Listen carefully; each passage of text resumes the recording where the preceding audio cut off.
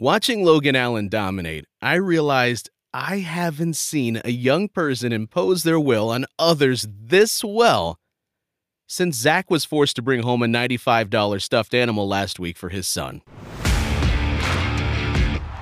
You're listening to the Selby is Godcast with Zach Meisel and TJ Zuppe. Fly ball, deep right field. Back is Spencer at the one and track at the wall.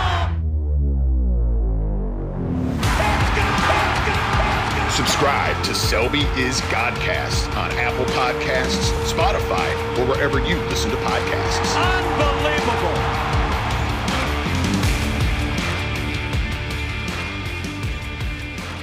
Zach, tell me if I'm off base, but I feel like this team has a knack for working you into a shoot, almost being to the point of you ready to just blast them. And then they always leave you, especially right before we record this show, on enough of a positive note that it takes the edge off and we don't have to completely blast them. Why does it feel like for the last 2 years that has been their MO? Yeah. Was it last year that they did that too? I was feeling deja vu yesterday because I feel like every Sundays it's Bloody Sunday, at least on my laptop, because I have these plans to write something much more critical, I think, than I end up writing because they salvage something. The last game of a series. And I couldn't remember if it was last year or the year before, but I remember feeling the same vibe that they were going to plant that seed of doubt in your head for as long as they could until at the last second they just get something out of it. It's just gaslighting me just a little bit. What are you talking about? Why are you upset? This team is going to be fine. And they show you enough of something that the scathing article or the scathing tearing apart that we could do on this show gets tempered just a little bit. Now that's a lot better. I would rather have that be the case than have to come on there and just rip them mercilessly. And that doesn't mean that anything that we would have ripped them for just disappears based on a victory on a Sunday. I don't know. Something about watching Logan Allen come up, and I use the word dominate. I wouldn't know if I would use the word dominate to describe his performance, but he was really good. If you're going to get more of that in the coming days or the coming starts from that guy, you're going to be more than pleased. And I think it also gets you excited because you realize this is just the first of the wave of these really talented starters that we've been talking about for a while. Unfortunately, I don't know when Espino is going to join that group, and we can talk about that briefly coming up. But to watch that start, it does get you excited because this rotation is the one thing that we keep coming back to being this big, alarming, where are they going to find the answers for who's going to be star-level potential starters for this team? Well, Logan Allen maybe took a step toward that in his first game. Yeah, I mean, I'll try to set the scene for you. It's Sunday morning. It's maybe 3 hours before first pitch. Logan Allen is sitting at his locker, scrolling on his phone, and it's pretty quiet, but there is a little bit more energy in the clubhouse than I think we had seen in a few days. And you've got some players sitting together playing cards, always the case. A lot of guys are wearing white t-shirts. And on the front it says Chill Will, the picture of Will Brennan. And as each player filters into the clubhouse in the morning, Josh Naylor is sending everyone to Miles Straw's locker where a big box of these t-shirts are waiting. And then Will comes in and everyone goes nuts. I think Cal Quantrill at one point asked him, how much would you want for me to tattoo a picture of you on my body? There was more energy. And I think after a loss, that place is, that we've always said it's like a library. It's a mausoleum. It's just depressing and quiet and no one really talks and everyone goes home.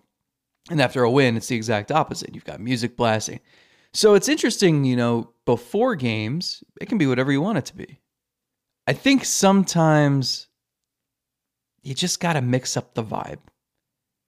And Cal Quantrill walked over to the music setup and turned on music before a game that I had never, it's usually rap. Sometimes it's, I feel like there's like reggae once in a while. He went pop punk. And I feel like I just made a mental note. Like, if this sparks a winning streak, it's all coming back to this right here. So I wanted to give you a little sample. Yes, I need to, because I need a taste. This is kind of this is more your cup of tea than mine. Well, I'm also interested to hear if you say pop and punk and you use those words together, it sparks a debate about what's punk, what's pop punk. Where does Blink 182 fall into this spectrum? Where's Sum 41? Where's Good Charlotte? And then more of the emo pop punk bands. Where's Taking Back Sunday? Where do these bands all fit together? I'm interested from your perspective.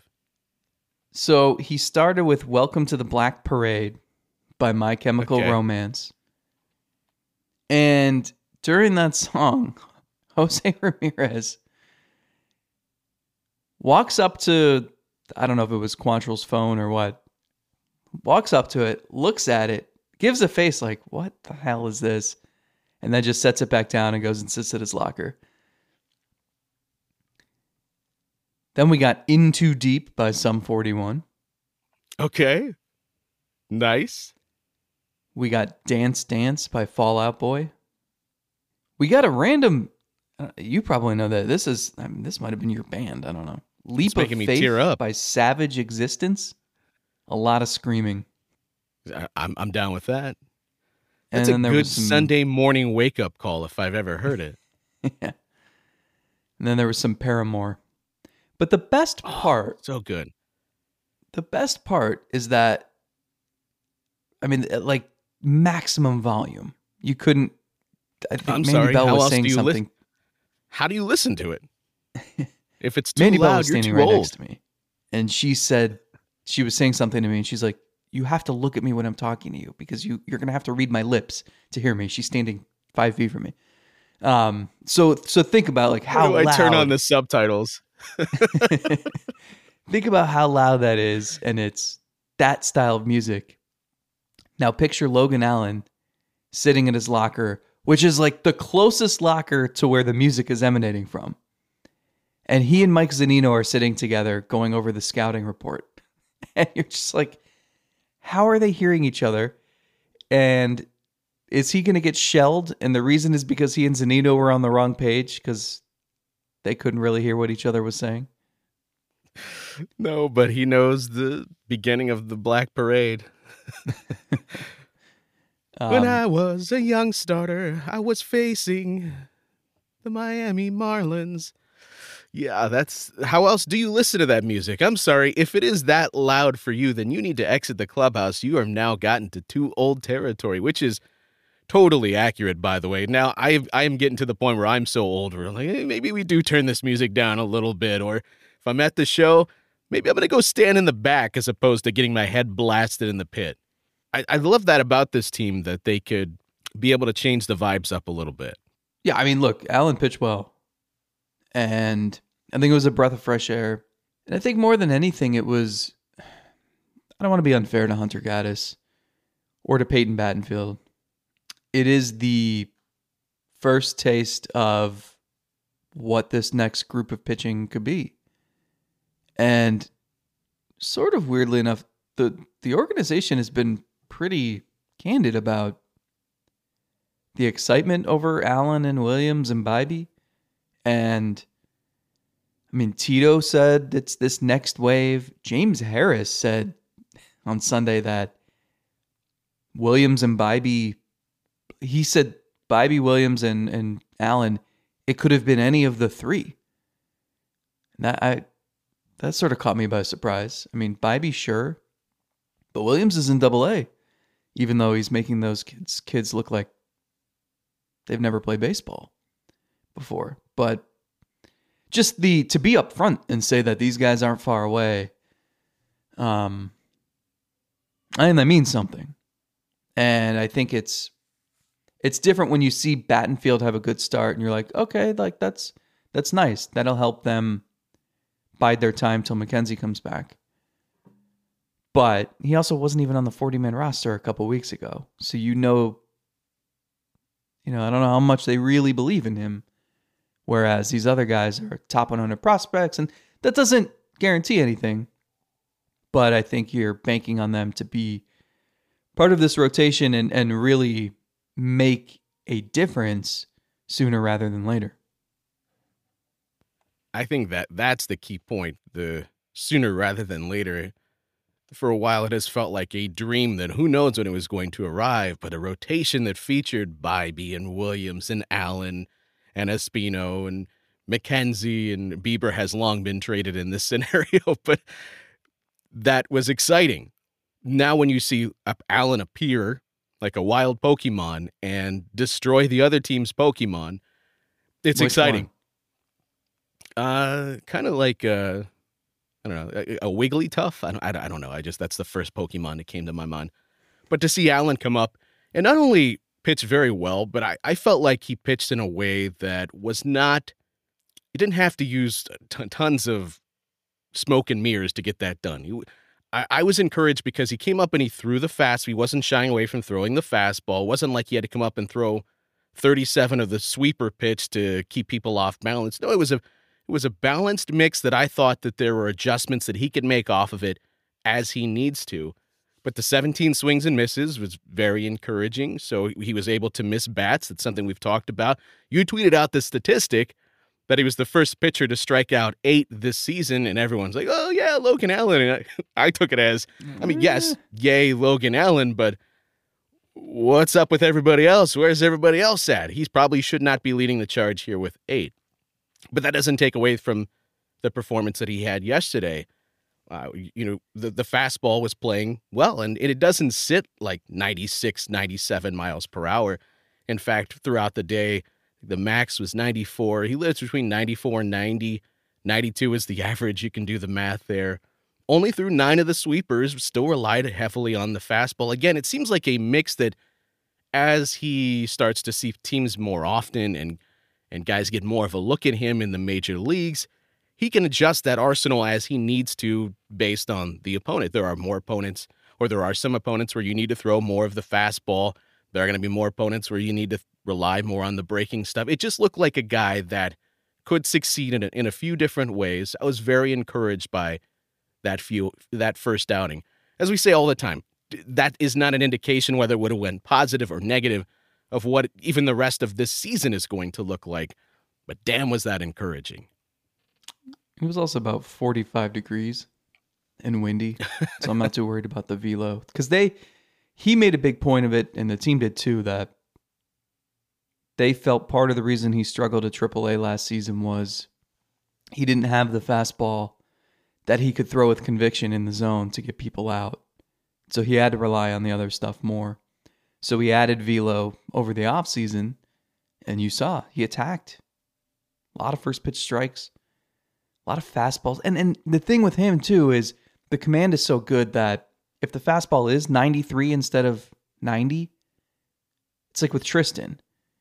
If he can place it exactly where he wants to on the edge and put it in a spot where even if you make contact, it's probably not going to be great contact, that's effective. And that's the thing with this rotation is nobody throws hard. I was talking to someone in the organization over the weekend who was like, yeah, it'll be nice when Bybee and Williams are up because you finally see some 96, 98. They don't have that. Yeah, so it's weird. It's very weird. And I was looking, and it was only 5 years ago where this rotation was 4 starters with 200 or more strikeouts, which you never see. And you know who the 5th was? It was Bieber. He came up that May on your birthday, and he ended up the season with more than he had more than a strikeout per inning himself. And times have changed. And certain things don't exist that maybe existed back then, but it's very different. I wrote, this is not your slightly older siblings' Cleveland rotation. This is different. It's a group in transition. And we saw the start of that transition, I think, on Sunday. Well, the fastball still played, which I think is what is important. He still got 9 swings and misses on the fastball, period. And most swings and misses as far as percentage came from the splitter. 42% was the whiff rate on that. But you still got 9 swings and misses. And I think that's important. He, as you said, he had to learn that it plays within the zone. You've got to be able to throw it 4 strikes. Hitters have to be able to respect it. And it doesn't have to be a 97 mile per hour gas to get swings and misses on it. Sometimes it's the other arsenal too. Guys aren't expecting you to throw that on a strike 3 pitch and you can surprise them. I think he even did that a couple of times in the outing, even catching them looking or swings and misses. That was important. I wanted to see that the fastball played, and it did in the first start. Adjustments are going to be made.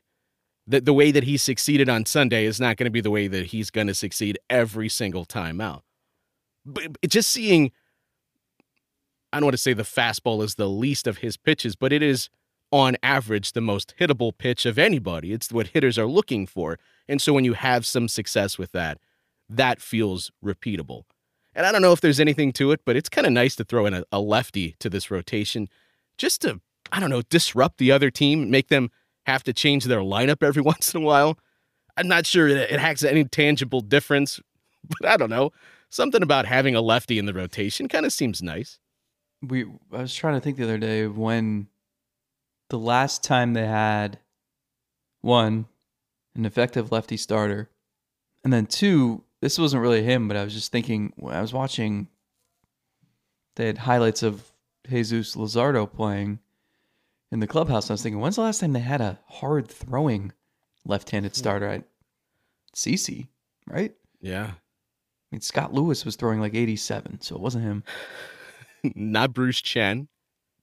The only zingers he was throwing were the ones before game when he would just approach the reporters with a really awful joke that I still remember. I still remember his, did you hear about the fire at the circus? Yeah, it was intense. Hilarious. Dude knocked him dead, but unfortunately, the other team would then knock him dead during the game when he was pitching with Cleveland. Wait. Scott Kazmir didn't Scott Kazmir have like a stretch where he was throwing a little bit harder? Maybe early in that year.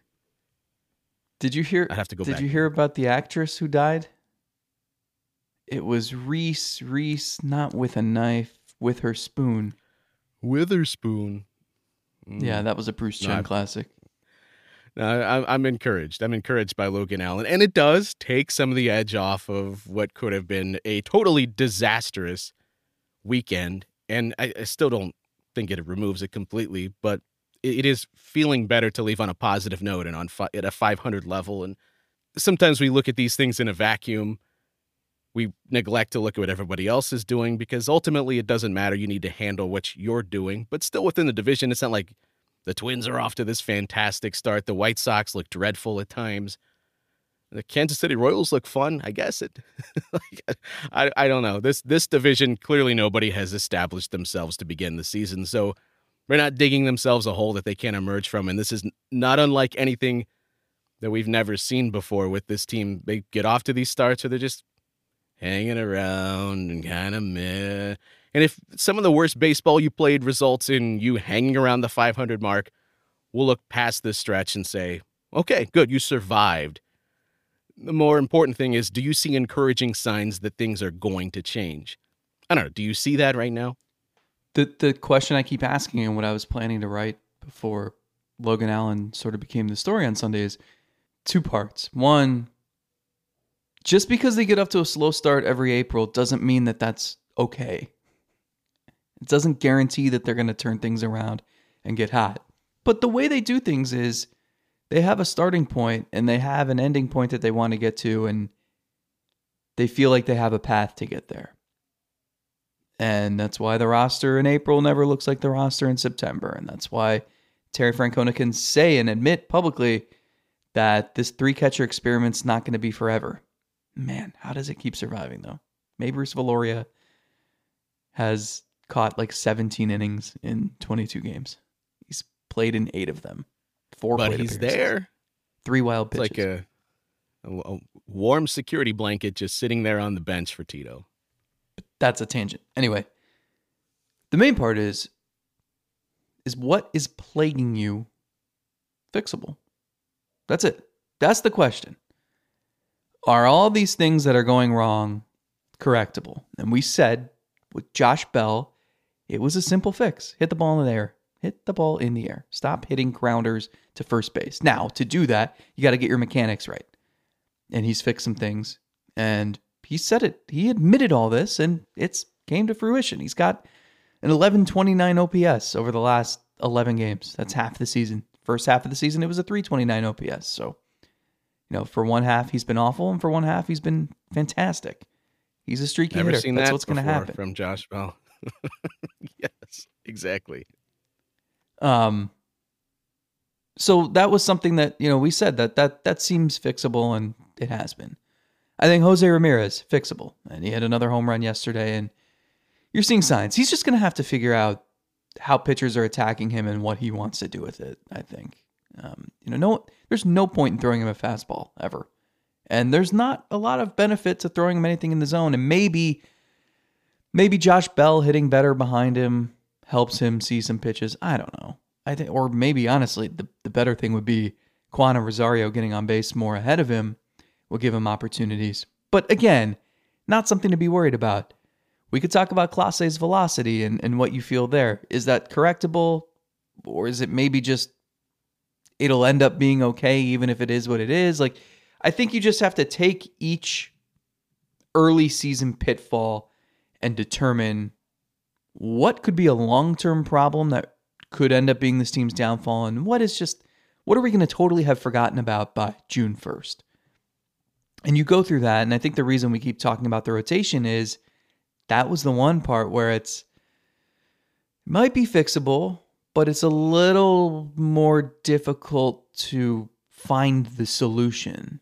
Whereas I could say, stop playing Naylor against lefties, or Clase, let it get warmer and figure out how to use the pitch clock to your advantage, or Karinchak, find some way to get rosin on your glove or something. Or, everything has like a little tweak that can make this disappear. The rotation, I'm not so sure. I think Logan Allen's debut and arrival, and the fact that Bybee probably isn't too far behind, I think maybe helps us answer that. Well, I want to get back to some of those thoughts in a little bit. But I will tell you, just watching the way Friday and Saturday played out, and as frustrating and as maddening as it made me, I had to vent those frustrations somewhere. A lot of people go to our Discord, and the Discord has been on fire the last several days. But there are times where I don't necessarily want to share those internal thoughts. I want to let it play out a little bit more and stew on them before I just throw them out to everybody to consume and have out there forever. Hashtag never tweet. And so I get out my little notebook here and I start jotting down some ideas, some not so nice words about different players. But you know what? I'm not then going to take a screenshot of that and put it on Instagram like a certain Cleveland Guardians outfielder might with their journal. And speaking of the Discord being on fire and conspiracies and anything else that you might want to consider, how about the level of forensics that people were doing on Stephen Kwan's journal after it was apparently on his Instagram story, laying out details of his negotiations, looking for a long-term deal with Cleveland, and picking it apart and finding words like something to the effect of getting something similar to what Miles Straw got, but I'm better than Straw in every facet. I don't know, what did you take away from the whole Kwan journal gate? That's a tough one. Surprised that he made that mistake, and him deleting it, I think, means he had no intention of that getting out there. If you're going to post a video on Instagram, you better watch that thing start to finish. That's your journal. I would think that you would be very careful about making sure what exactly people might be able to see. Did you have a journal? Little diary? Did you have like the little lock on it that you had to stick the key in there? Really dating ourselves. No one knows what the hell we're talking about.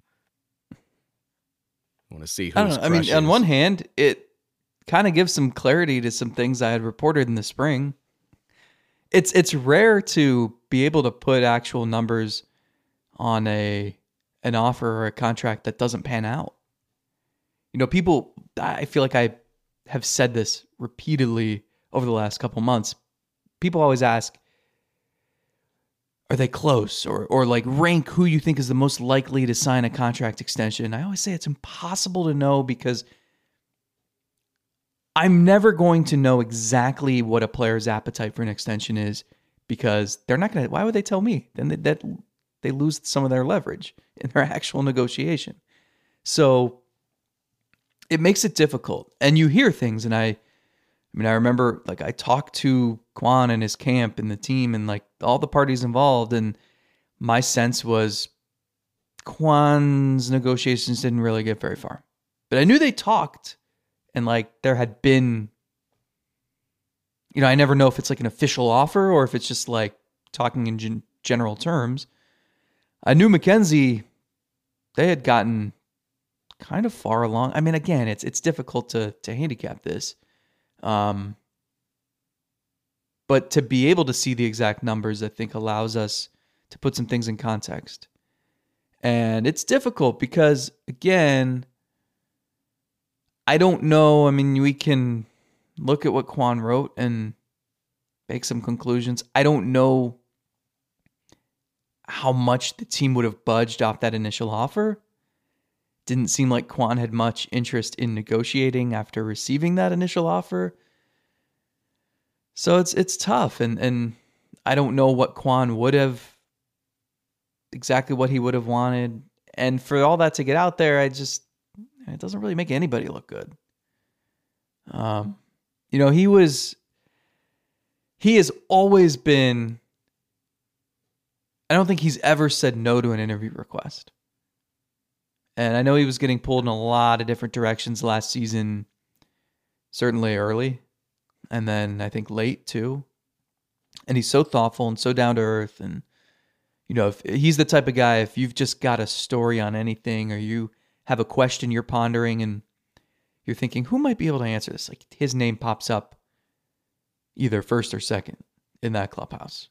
And so I do wonder if he was dodging us over the weekend. There were a couple times he was in the clubhouse and he left pretty quickly. We were waiting for him Saturday night because in addition to that, he had the weird play at the end of that game and he kind of disappeared and we didn't see him come back for a long time and no one could find him.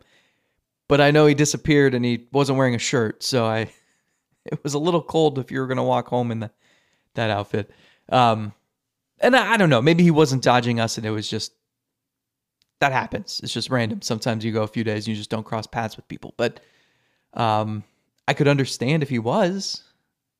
And it didn't seem just from the outside like there was any rift in the clubhouse or anything. But again, he was barely in there when we were in there, so who knows? But yeah, I mean, I just nothing good comes out of that.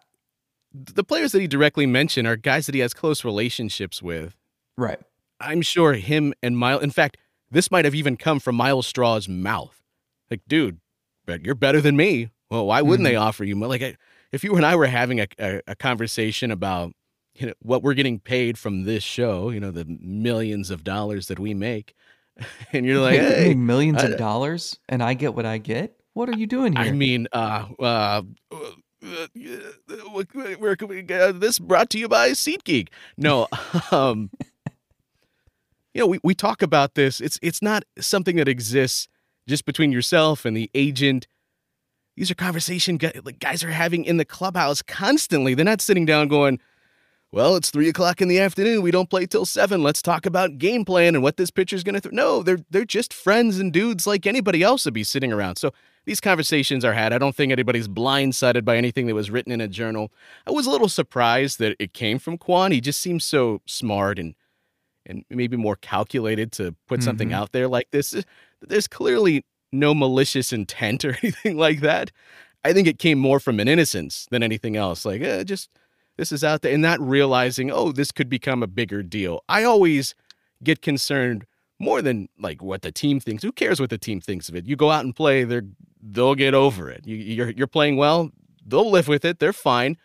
How does it impact your relationships with teammates and friends? That's always more what I'm more centered on or concerned with. I don't think it's anything that would rub anybody the wrong way. And then also, as I kind of thought about it some more, these are big boys. They're professionals.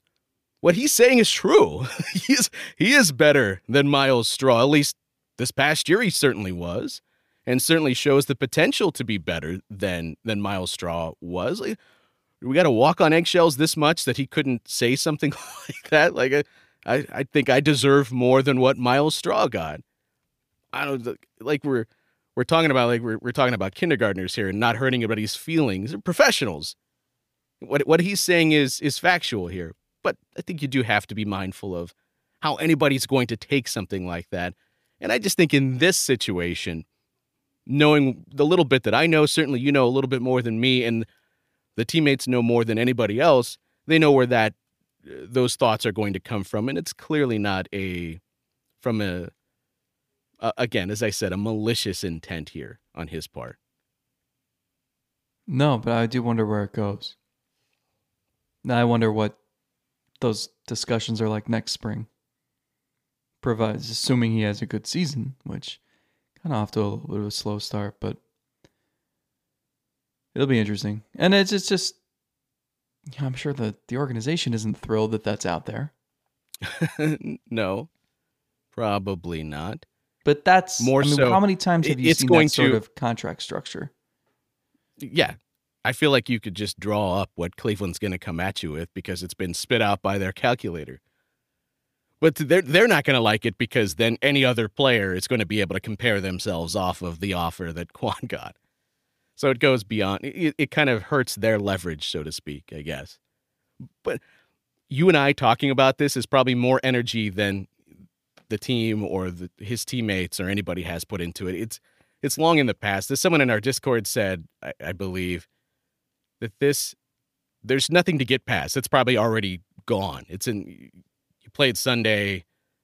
As long as Quan is going out there and just performing and the team is playing decently well, stuff like this just doesn't matter. Right?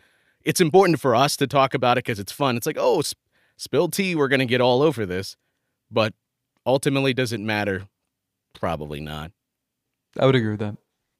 Something that does matter is Josh Naylor swinging the bat a little bit better.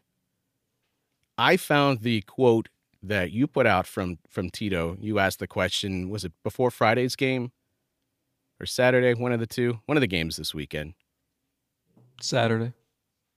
Why don't you set it up? Because you asked the question. Why would I say put the words into your mouth? Yeah, I was thinking for a few days, just how do you approach Linus has got some ideas. Yeah, he's not very thrilled with Josh Naylor. But, it's not even just lefties. I mean, he was I didn't realize it was this bad.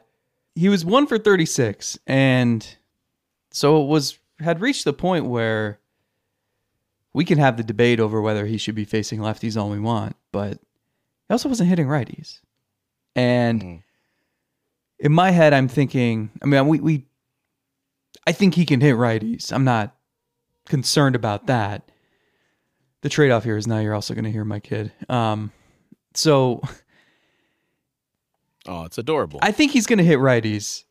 The issue is, do you let him keep facing lefties when he's in this huge overall extended slump anyway? Like, what if you think he can still hit lefties, and clearly Terry Francona does because he's in the lineup, is the move to let him face everybody even when he's going poorly? Or do you want him to get back on track against righties and then try to tackle lefties? Does that make sense? Well, as we spoke about before, my biggest concern was that he was healthy and that there wasn't something here nagging that was forcing him to get into some bad habits, and then we get into bad habits and then more bad habits form and it snowballs and then it's out of control, and before you know it, it's a lost season. That's what I'm most concerned with, because I think a right Josh Naylor, a healthy Josh Naylor, is good enough to be in the lineup and close to being an everyday player. I want to give him the opportunities to face lefties. I also want to make sure he's set up to be the most he can be. If they're saying that there's no issue there with the hand or anything that we were theorizing about on a previous episode, great. And Tito even spoke to that some of the process and underlying numbers have still been okay with Naylor, but it gets frustrating when you keep coming back to the dugout and they say, hey, good job, you hit that ball over 100. Well, Skip, I hit into a double play. That doesn't feel good. It's the right turn mentality versus the left turn mentality. Sometimes it's a 67 mile per hour off the bat blooper to left field that gets somebody feeling better because they're on first base finally. And for him, that is clearly, even when he doesn't demonstrate it, it bubbles to the surface. We know he's an emotion-filled player. And he uses that to fuel him when it's going well. And I worry that sometimes it drags him down when things aren't going well. I was just most encouraged by the way that Terry Francona approached that, because he realizes, even as they're trying to work him through it, you still have a responsibility to put the best team, the best lineup, the best everything forward. And for that team right there, where they're at this weekend, it meant dropping Naylor down in the lineup a little bit. And it demonstrates just what we've talked about for years now about Terry Francona, what makes him such a good manager. And when I see other teams come to town and I go into other managerial scrums and I listen to the way that they approach it, they just don't have the experience to draw upon like Terry Francona does. And there are certain things that opposing managers will say in a scrum and I go, I don't know if I would have put it that way, or I certainly wouldn't see Terry Francona approaching it this way. And I wonder how the players would react upon hearing what this manager just said. And here's Tito talking about, yeah, we need to try to put the best lineup on the field. Our best lineup still is going to have Naylor in it, so we can't run from him. We need to get him right. But I want to sit down with him and have this conversation and explain why he's hitting 7th or 8th today in this lineup. I don't want it to be a giant shock or surprise. Yeah, I mean, it was the basis of the long feature I wrote a few weeks ago, where what makes him good at his job, and again, we can nitpick the hell out of whether Tyler Freeman should be bunting or whether Andres Jimenez should be hitting second, and like that stuff matters. It does. But in the grand scheme, what makes him such a successful manager is he knows the right thing to say to the right person at the right time. You're right. That's why I asked the question the day I did, because I saw Naylor hitting 8th, starting against a lefty, and I thought, he at least sees some of what I see. And what I'm thinking about has certainly crossed his mind. And so he said, he puts the lineup out, calls Naylor into his office to talk face-to-face, so it's coming from him, and they can hash it out. And I still come back to the main point here is it's not Ryan Rayburn, it's not Jordan Luplow, it's not Brandon Guyer that you're pairing with him, it's Gabriel Arias. We don't know if he can hit anyone. Maybe, but we don't know. So if a Rayburn was on this roster, I think it would be a lot easier to just run away from Naylor against lefties. But that doesn't exist. So they would rather get a definitive answer on what Naylor's capable of than, testing out Arias regularly and not using Naylor against lefties. Which you can decide if that's the way you would go or not, but I understand the thought behind it. And more than anything, they need to just get him going, period. This team hits for no power. They have nothing in the middle of the order lately. We're still sort of caught in between on this Brennan Gonzalez thing in right field. They've faced so many lefties lately. And, the lineup, even just against righties, it's so different. If now that you got Bell going a little bit, if Ramirez is Ramirez, and then you stick Naylor in there 5th with Jimenez, I keep saying I think the lineup's going to be fine and it's going to be a strength eventually. That's what I'm looking at when I'm saying that. But you need to get him going. And if you get him going against righties, maybe he's got more confidence against lefties. And hey, Jesus Luzardo was, I think, the best lefty they faced all week, and he had 2 hits. So baseball is stupid. We know nothing. And he needs the reps. The worst thing I think you can do when you feel like the process is good, but the results just aren't there, is let that guy go stew on it on the bench. You need to keep his bat in the lineup. And to the point that the process has still been good under the surface. And the things, it kind of what Terry Francona was harping on here with Naylor. And I'm sure the hitting staff has sat down with Naylor and showed him these things. As far as his expected weighted on base average, which factors in the walks and the strikeouts, of course, but also the quality of contact based on Savant baseball StatCast data.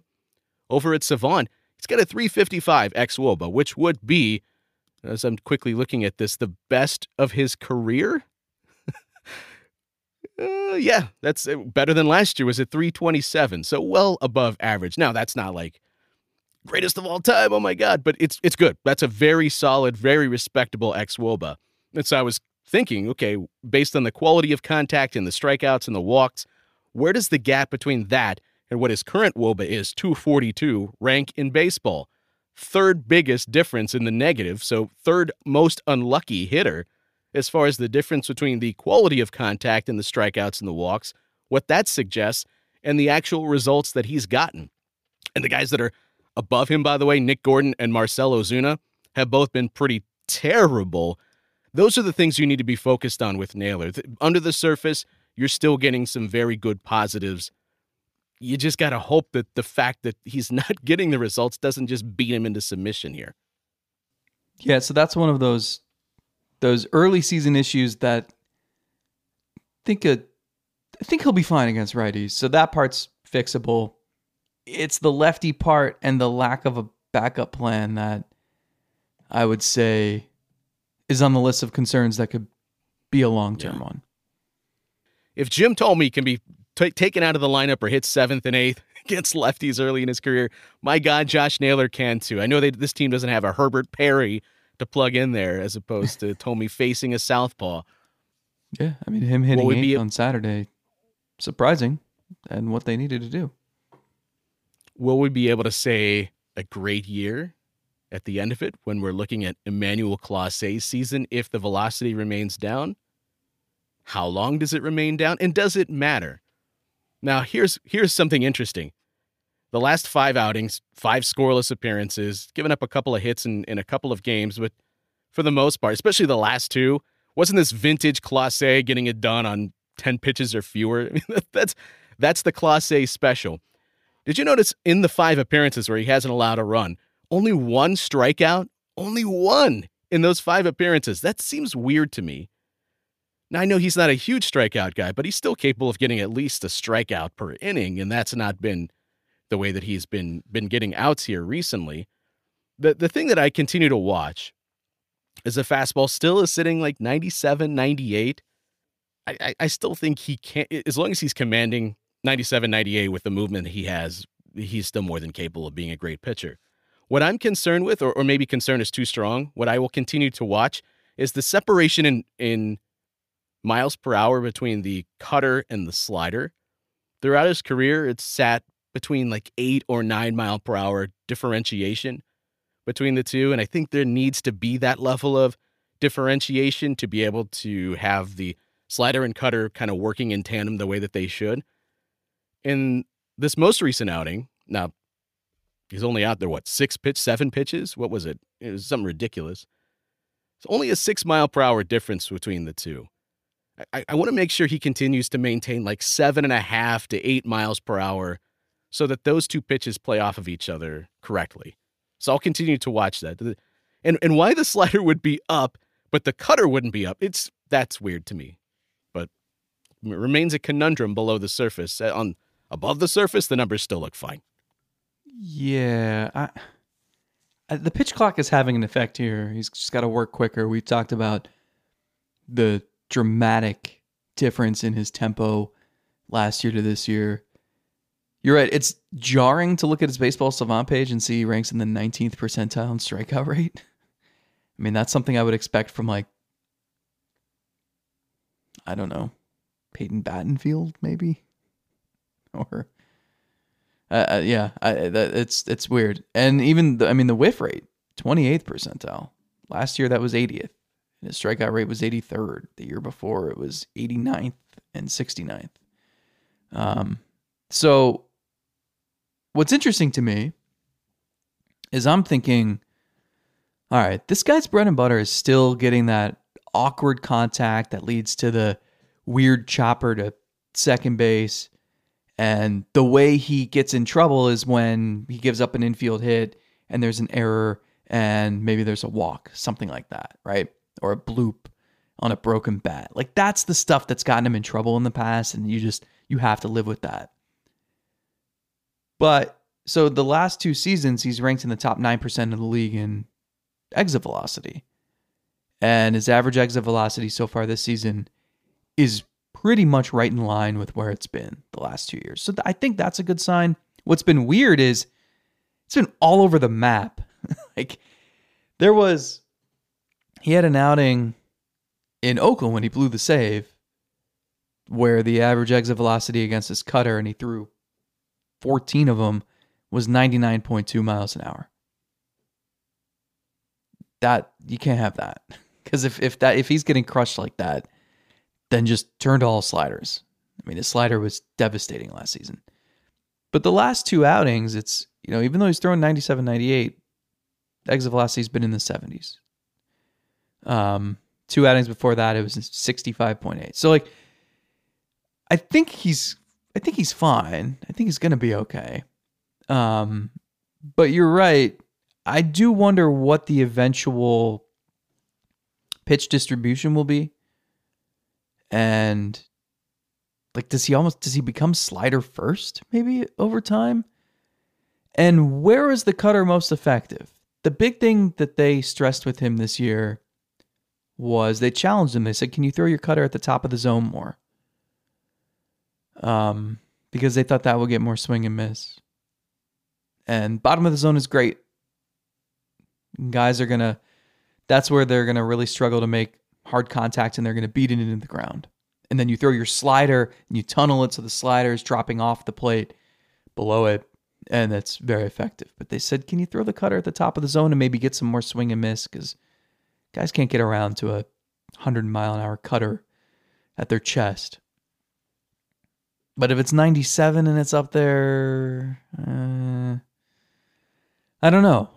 I don't know what this looks like at the end. And I think he's sort of trying to figure that out too. Yeah. And I guess it's less of a concern, just more of an interest to me. Yeah, because he should still be effective, right? Yeah. I mean, how do you complain 98. about a guy that he's got a 2.25 ERA right now? Like, who's freaking out about their closer with their 2.25 ERA to begin the season? Us. But I think that just goes to show you how friggin' spectacular this guy has been. The last 2 seasons have been 2 of the best relief seasons in Cleveland franchise history. Where do you go from there? Well, it's tough to, I guess, maintain. But when you see him emerge as being a top 3 closer in the sport, if not the best, and then you see him come out just kind of solid, it's a difference. It's different to me. And so I can look at the expected ERA, 3.52, and I'm not like panicked about that, but that's not 197 like he had last year or 217 like he had in 2021. And I think it is important that he's closer to relief god than he is solid reliever for this team to get where they are. So that's why I will continue to watch it. And it's interesting because sort of like Bieber last year, I want to see what it looks like. I want to see how this evolves. I want to see if the velocity improves as the weather heats up and he's more into a groove and the arm feels better. I want to see pitch distribution, and I want to see the level of difference between the velocity and the cutter and the slider maintain where it has been in the past. I think that's important to the slider to perform as well as you want it to. So I'll continue to monitor it, but he deserves the credit. The last 2 outings have been good as far as just quickly in and out of the bullpen and into the dugout. That's your prototypical Emmanuel Clase outing. More of that. Yeah, I think more of that. There are more questions about who's pitching in front of him. Well, I tell you, even if it's 95, you can't leave it right there, thigh high, middle of the plate, like Karinchak. Karinchak, when he's gotten himself into trouble or he's been beat up, it's been more command, like leaving those fastballs more in hittable zones as opposed to top of the zone, where he was so good at top of the zone fastball, down in the zone curveball. The command is just not there for him right now. Yeah, I mean, I guess it's a good thing they have Trevor Stephan, and Sam Hentges isn't far away. De Los Santos has been good. They have options. I think they can. I mean, you said keep throwing him out there in the fire. I don't know. I think that's so. 4 home runs in 12 innings after he gave up 2 in 39 last year. I'm still going to, because as we talked about with Naylor, there are certain players that, yes, there are questions about them, and it's like a bonus if you get great things from them. And then there are players that you're relying on. If Jose Ramirez is in a funk, you're not going to run from him because he's a critical player to your success, and you need him to get out of it. And I think the same is true for Karinchak. I'm going to still keep pitching him.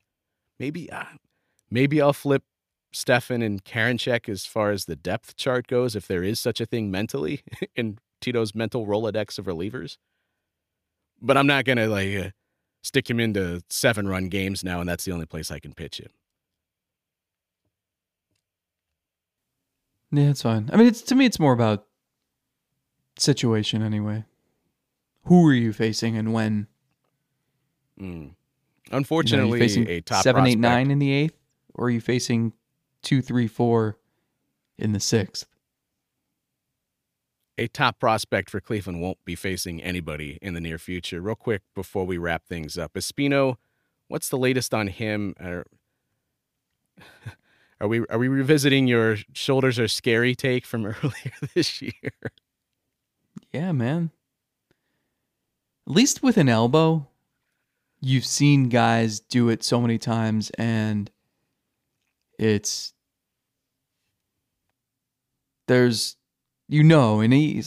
see you in a year. Thanks for coming. Good luck, and have fun out there. But shoulders, man, there's no guarantees there. And let's not get ahead of ourselves. I'm not a doctor. I didn't stay at a Holiday Inn. I don't know what's going to happen. But when you feel something during a throwing program in January and they shut you down, and then you start to ramp back up a couple months later and you feel it again and they shut you down again, and this time it's not going to be let the symptoms subside and we'll slowly build back up. It's going to be let's go see the doctor who does this stuff. I mean, I think your mind goes to places that you don't want it to go to when talking about any player, let alone a pitching prospect who was not too far from the majors and throws 102 with a wipeout slider.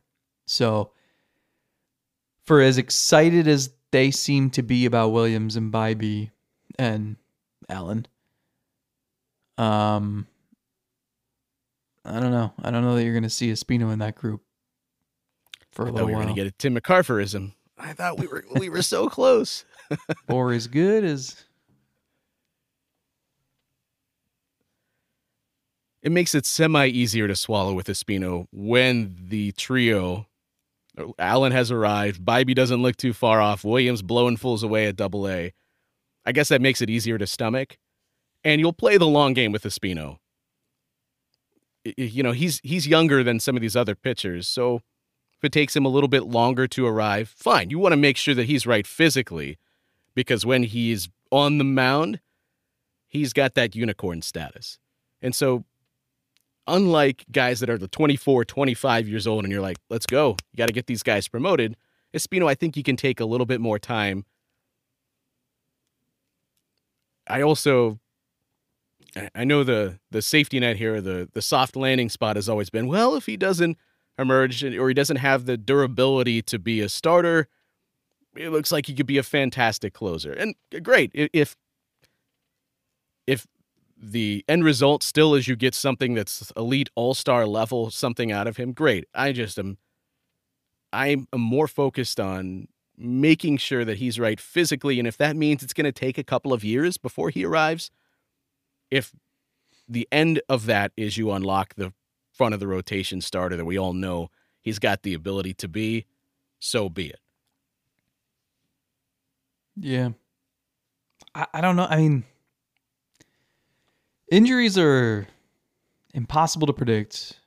Impossible to know how a player's going to bounce back, how their body's going to feel. And I don't know. So like you see reaction, and certainly fans are going to be frustrated and say, oh, you should have traded him, or you like Danny Salazar too. I mean, to be fair, like I feel like I've referenced Danny Salazar with this too, but you don't know, and it's impossible to predict, and that's why every team is furiously trying to find little competitive advantages on the strength training and medical side of things. Because in baseball, it's a war of attrition, and you are trying to survive 162 games, and pitching is not a natural motion, and it makes it tough. And so I think it's difficult because you almost just have to assume that every like electric stuff pitcher is going to run into some major injury at some point, right? And it's well, all that's about why the they say timing. there's no such thing as a pitching prospect. That's where the saying comes from, because it's so volatile. But I will have some pushback on well, you should have traded him. As if the other team that would be trading for him wouldn't know these other concerns. There's a reason why when they drafted Espino, these things were talked about. This was on the table then. So the team that you're trading him to, everyone would have been cool with trading Espino for 65% of his value, because that's probably what would have happened if the other team knows what his injury history is, and then they see Cleveland willing to trade him. They would say, why? Why? So now you're not getting 100% of his value? I'll take the chance that I'm going to get a front of the rotation starter here, even if it means I have to be just a little bit patient in the approach here, as opposed to selling him for far short of what you could have gotten in a trade if he's 100% healthy, which, by the way, you would never do because he's that good of a prospect. This is one of those cases where I'll take the risk. Sometimes there's a risk here as a gamble and it doesn't pay off. I still think the odds are better when you keep a guy like this and you just let it play out. And then you feel good about your pitching development. You feel good about the way you handle injuries and your training staff and all of that. You put faith in them that they're going to get the most out of him. And 2 years from now, you're very thankful that you have this guy.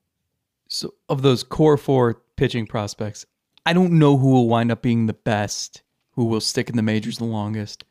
In terms of just stuff, it's almost like, okay, Allen is here. We've reached level 1. At some point, I think we're going to advance to level 2 and get to see Bibee. Then level 3, Gavin Williams, who's been throwing 100 miles an hour and his wind-up and everything looks like Garrett Cole. But like, are we ever going to get to that toughest level? Like, are we going to get to face Bowser on that big rock platform with fire all over the place? Hey! That's Espino. Went and saw the Mario movie with the family this weekend. How was it? 2 thumbs up. It was good. Good handling of the source material. Number of references that my kids would never get because they didn't spend hours and hours playing Mario growing up like we did. It's a big recommend for me. Now, does the movie that's made like close to $1 billion need me to sell it? Probably not. Weeks after its release? No, but I will do so. And I'm happy to do it. It was worthy of the time and the like $90 you have to spend to get popcorn and drinks and anything else. Speaking of movies really quick, the Terry Francona documentary aired on Sunday night. I did sit down with MLB Network for about 45 minutes a couple months ago. They ended up not using any of my footage, which I think Anthony Castrovince was the only Cleveland person in it anyway. Whatever, that happens. They have to leave a lot of stuff on the cutting room floor. I don't care. I'm glad that I wasn't in it for one reason. I wore a new sweater that day and a new button-down shirt under the sweater. And I did not look in the mirror before I left the house And Oh, no. I had my shirt buttoned down all weird. And I got home that day, remember thinking when I looked in the mirror, I looked like an 1850s school teacher. So I'm glad that look did not make it to network television.